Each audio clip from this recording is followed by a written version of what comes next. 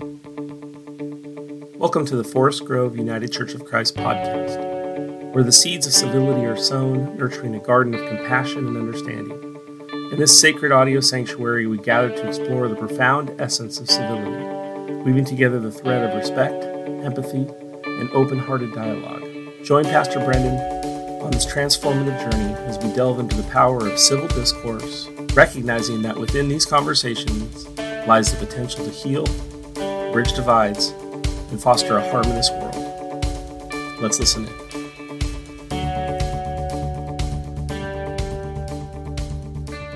Well, good afternoon, Pastor. How are you doing today? I'm doing good, Grizz. How you doing? I am doing well, doing well.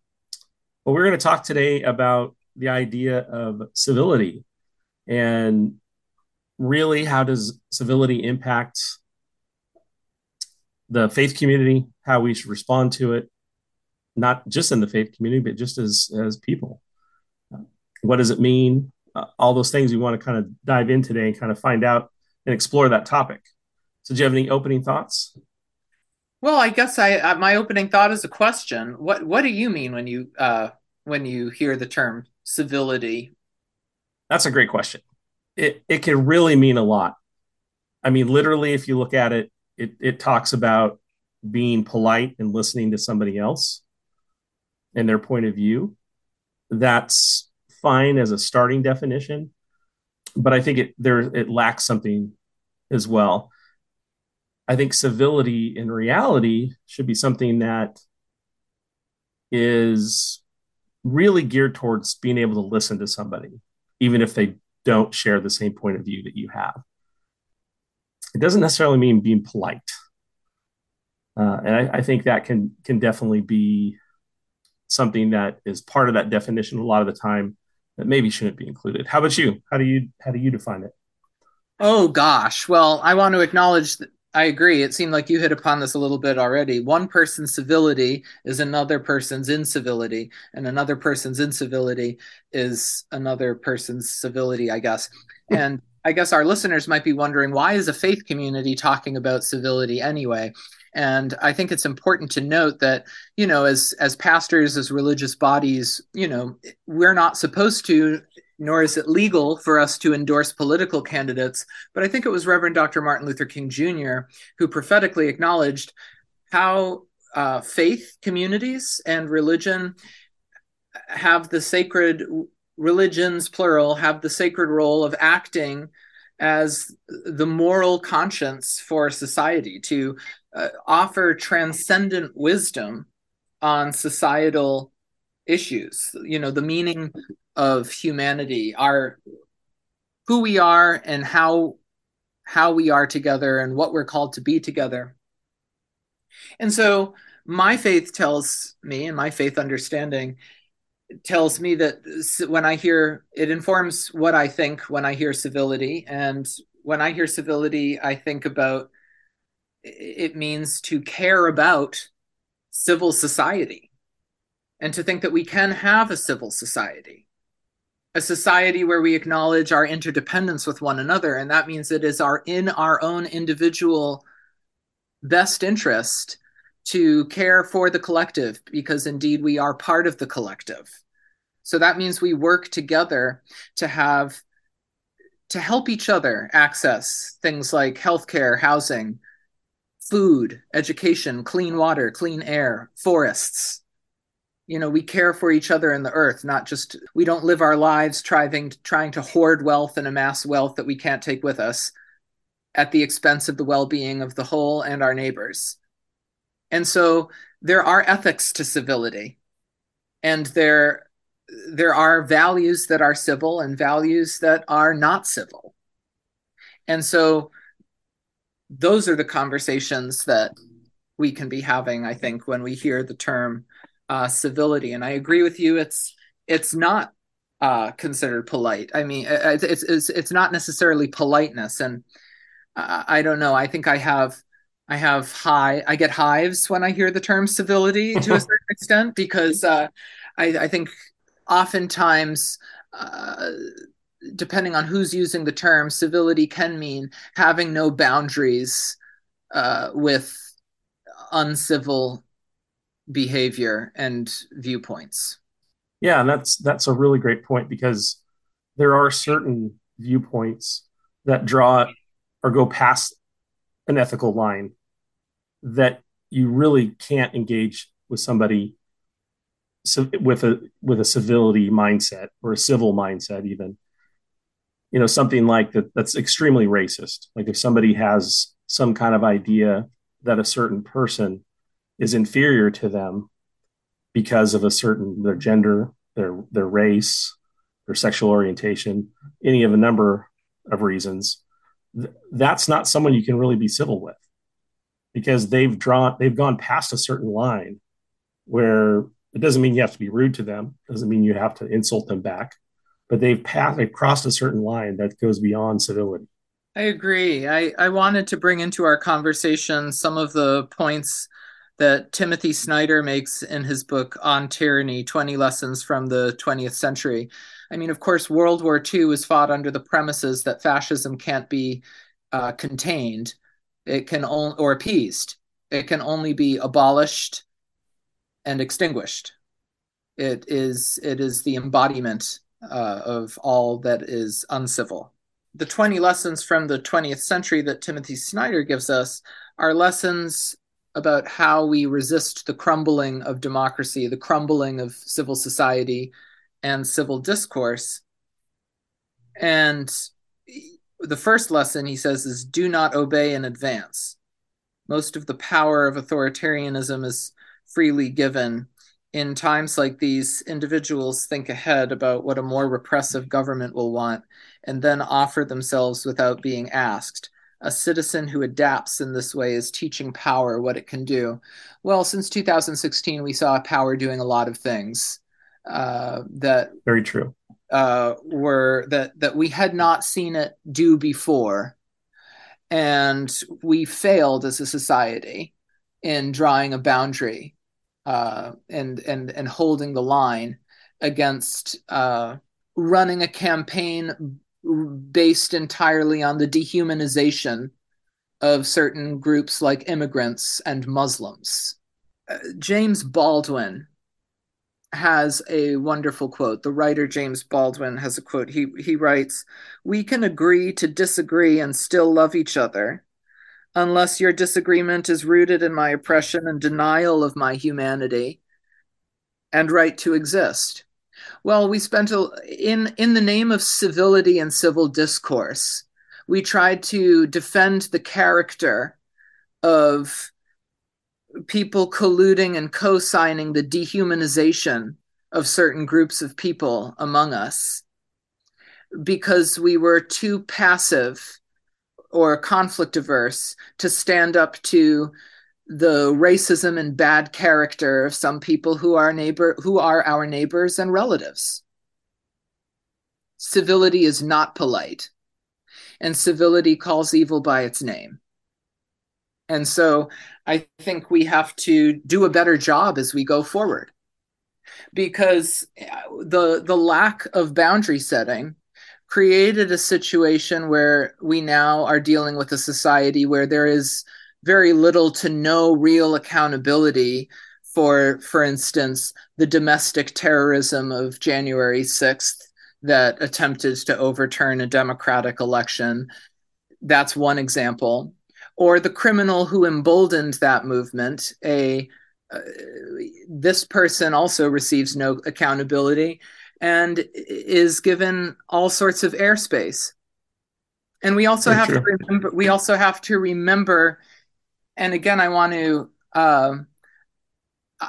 to say that no, religions can't endorse or speak against certain political candidates, but we can defend civil society, and we can call criminals criminals. Yes, and I think it's also important, like Dr. King did, is when there's injustice, we have to raise our voices. And I think Absolutely. unfortunately, there was so much injustice in that last campaign cycle, and election cycle, and continues, that we have forgotten that I think just some of those core values that we should have as a faith community and even just as American citizens. This Hmm. idea of justice and equality and fraternity for all that were foundational to our country.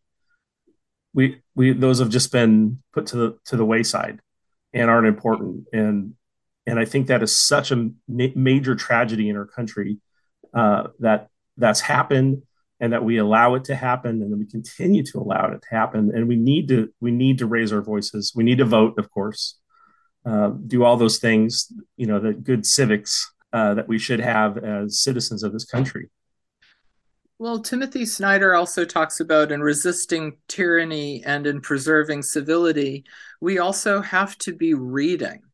And I think that there's an entertainment quality to cable media that simplifies conversations that we really need to be thinking critically when we engage. I wanted to say again how I think that dehumanization was given a platform in ways that it was not before because of the sensationalism that boosts the ratings of cable media networks that are owned by six major corporations. We are often dealing with a manufactured discourse in this country that often follows ratings and sensationalism rather than critical thought and discourse. An example of that is how you turn on MSNBC or CNN or Fox or one of the major networks, and they're talking about terms, sound bites, like the term woke. Like some people like the term woke, other people don't like the term woke. That's not news. Right. Some people believe that indigenous people's history and the history of slavery needs to be taught in schools to our kids so they can be informed citizens growing up in the United States of America. Other people don't. We need to have that conversation and explore why that is and what needs to happen so we can maintain civil society, not argue with each other over words.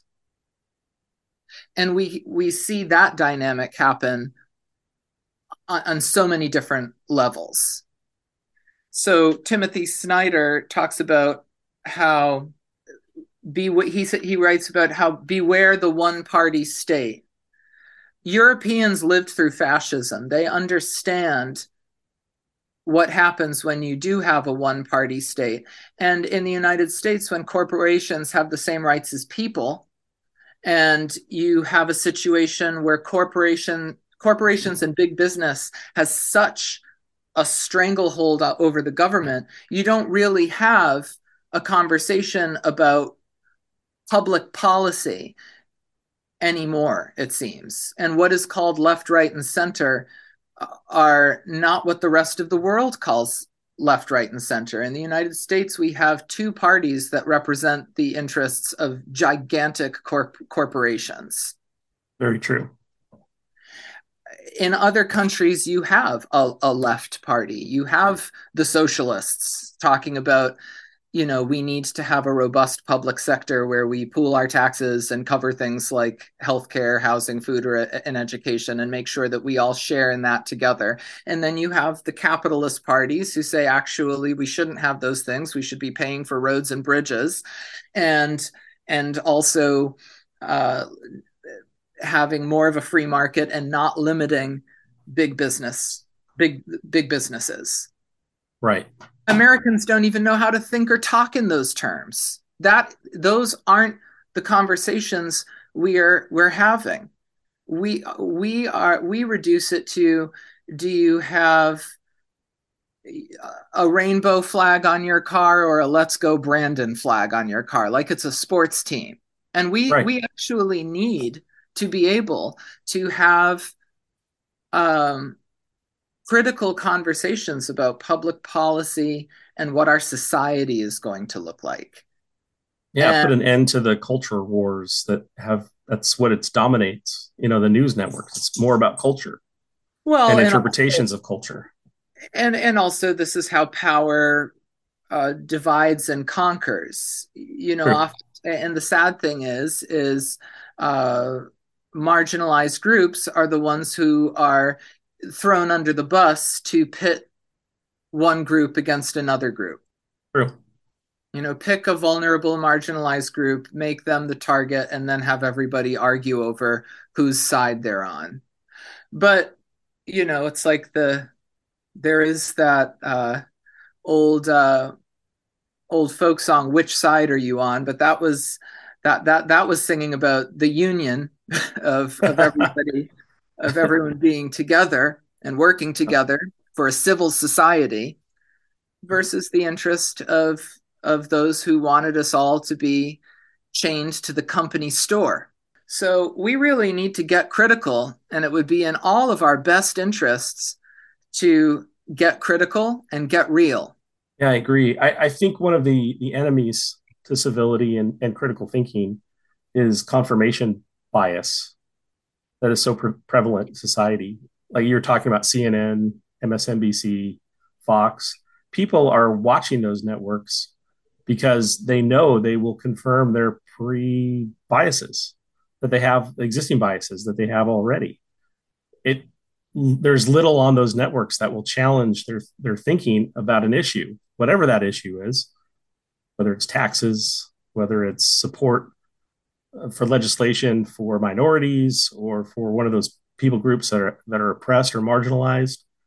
There really isn't any critical thinking that happens on those shows. So where can we get critical thinking or get exposed to ideas and thoughts that might challenge our own viewpoints when the news networks are pretty much there just to confirm what we already believe? People that are left wing are not going to watch Fox. People that are right wing are not going to watch MSNBC. So where do we get those? Well, if you ask me, people need to be reading books. People need to be turning off their TV and getting off the TikTok. And rather than forming opinions based on 2-second TikTok reels and melting their brains, we actually need to be researching and reading books. I sound very crotchety right now, and no one is going to like this, but I'm going to harp on Tim Snyder again. He really does emphasize the importance of, well, first of all, one of the lessons is believe in truth. To abandon facts is to abandon freedom, he writes. If nothing is true, then no one can criticize power, because there is no basis upon which to do so. If nothing is true, then all is spectacle. The biggest wallet pays for the most blinding lights. And that big wallet is what I was talking about when I referred to the six corporations that own Yep. cable media networks. We do need to be reading history. We need to be reading books. Our kids need to be learning history in their schools, actual history.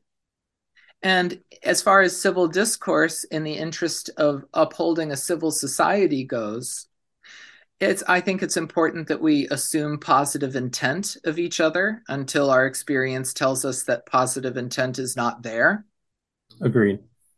And I think we need to err on the side of curiosity.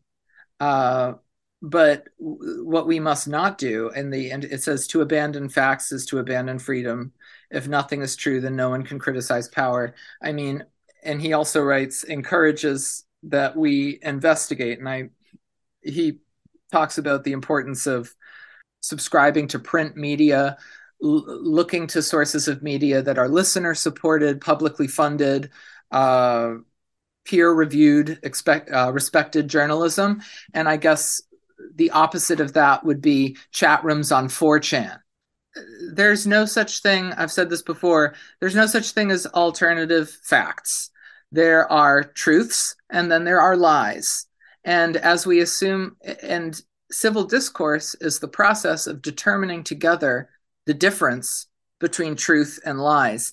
And frankly, to understand, to be able to be able to do that, We need to be able to, as I said, assume positive intent, but we also need to have attention spans that are longer than a TikTok reel. And we also need to have a more robust understanding of history and civics and civil society. And we get that from doing actual research and reading actual journalism. And I don't think we get robust journalism on cable media. I think cable media, unfortunately, has become. I feel like I've watched it become more and more like the tabloids over the years. Personally, I read the New York Times, the Guardian. I watch Democracy Now. I listen to BBC. These sources aren't perfect either, but I think that they are respected news sources Absolutely. where you can read. We need to be reading articles. We need to be reading historical journals more. Yeah, and I would even add a few others. PBS Mhm. is another public broadcasting. The Economist, which is a left center magazine that is published out of the United Kingdom. That you can get it in any bookstore or online. I think those kind of things those kind of publishers, like the ones that you mentioned as well, are very important to look at because, like you said, the CNNs, the Foxes, those are talking heads that they're really more paid actors than journalists. They're there to generate responses that confirm the biases of their listeners. In critiquing journalism, I want to make sure that I am not adding my voices to the people crying out fake news.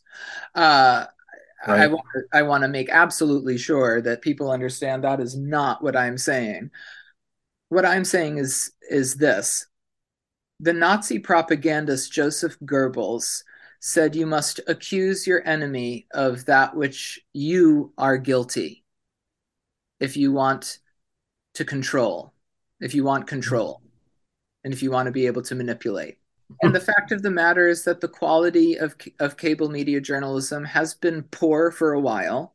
Yes. What we get on TV, like Fox, I think Fox, frankly, is the most guilty. It's I would consider Fox a racist propaganda network. And as a pastor,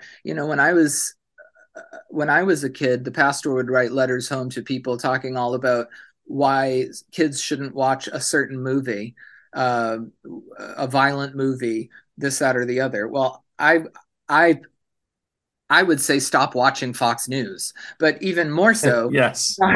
stop watching. Learn. We should be learning what propaganda is, seeking out multiple respected sources of journalism and reading books and to be informed citizens. And we should be critical of just the poor quality of the discourse that is presented to us on television. I agree. And I think part of this, which plays into this, is the dehumanization of so many people by the news, by politicians. This whole aspect of being civil, eliminating dehumanization, I think is so important to it as well. Joseph Stalin, not a person to emulate, famously said once that the death of one person is a tragedy, the death of 100,000 is a statistic. And I see that feels almost like, especially with when we talk civility, obviously a real hot button issue, is our guns and the prevalence of so many people that have died because of shooters. It feels like it's becoming dehumanized and it's a statistic now. 8 more today, 12 on Saturday, 14 tomorrow. And these numbers that are just piling up feel like we're almost dehumanizing those victims in a lot of ways. And I think part of civility is capturing that humanity again and not making those, when we're debating those issues, remembering that there's people that are being impacted by it.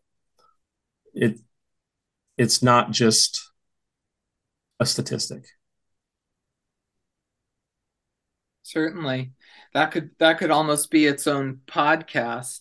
True. Uh, in terms of manufactured discourses that I think prevent us from having an actual critical conversation is the myth of the center. I think when people say, oh, well, I'm a centrist, what they really mean is they want people to listen to each other. They want people to work together. They want people to compromise. That's, I think, what most people mean when they talk about the center. But the center is only a point between two poles.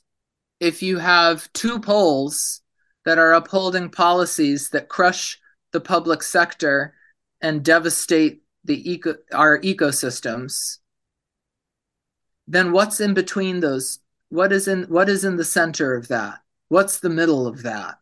We can have a conversation about what's better or worse in terms of harm reduction, but really what we need to be doing is exploring ideas, discussing the new ideas that are not red or blue. Right. Like we need to be discussing the nuances of public policy, which do in fact have nuances. Thank you for joining us on this transformative journey of exploration and enlightenment within the Forest Grove United Church of Christ podcast. We hope that these conversations have ignited a spark of curiosity, fostered a spirit of compassion, and inspired you to embrace the principles of civility in your own lives. Remember, the journey doesn't end here. Also, connect with us on Facebook, Instagram, and TikTok to stay updated on future episodes and engage in ongoing discussions with our vibrant community. If you have any thoughts, questions, or suggestions, we'd love to hear from you. Reach out to us via email at podcast@fgucc.org. Together, let us continue to sow the seeds of civility, nurturing a world filled with understanding, empathy, and unity. Until we meet again.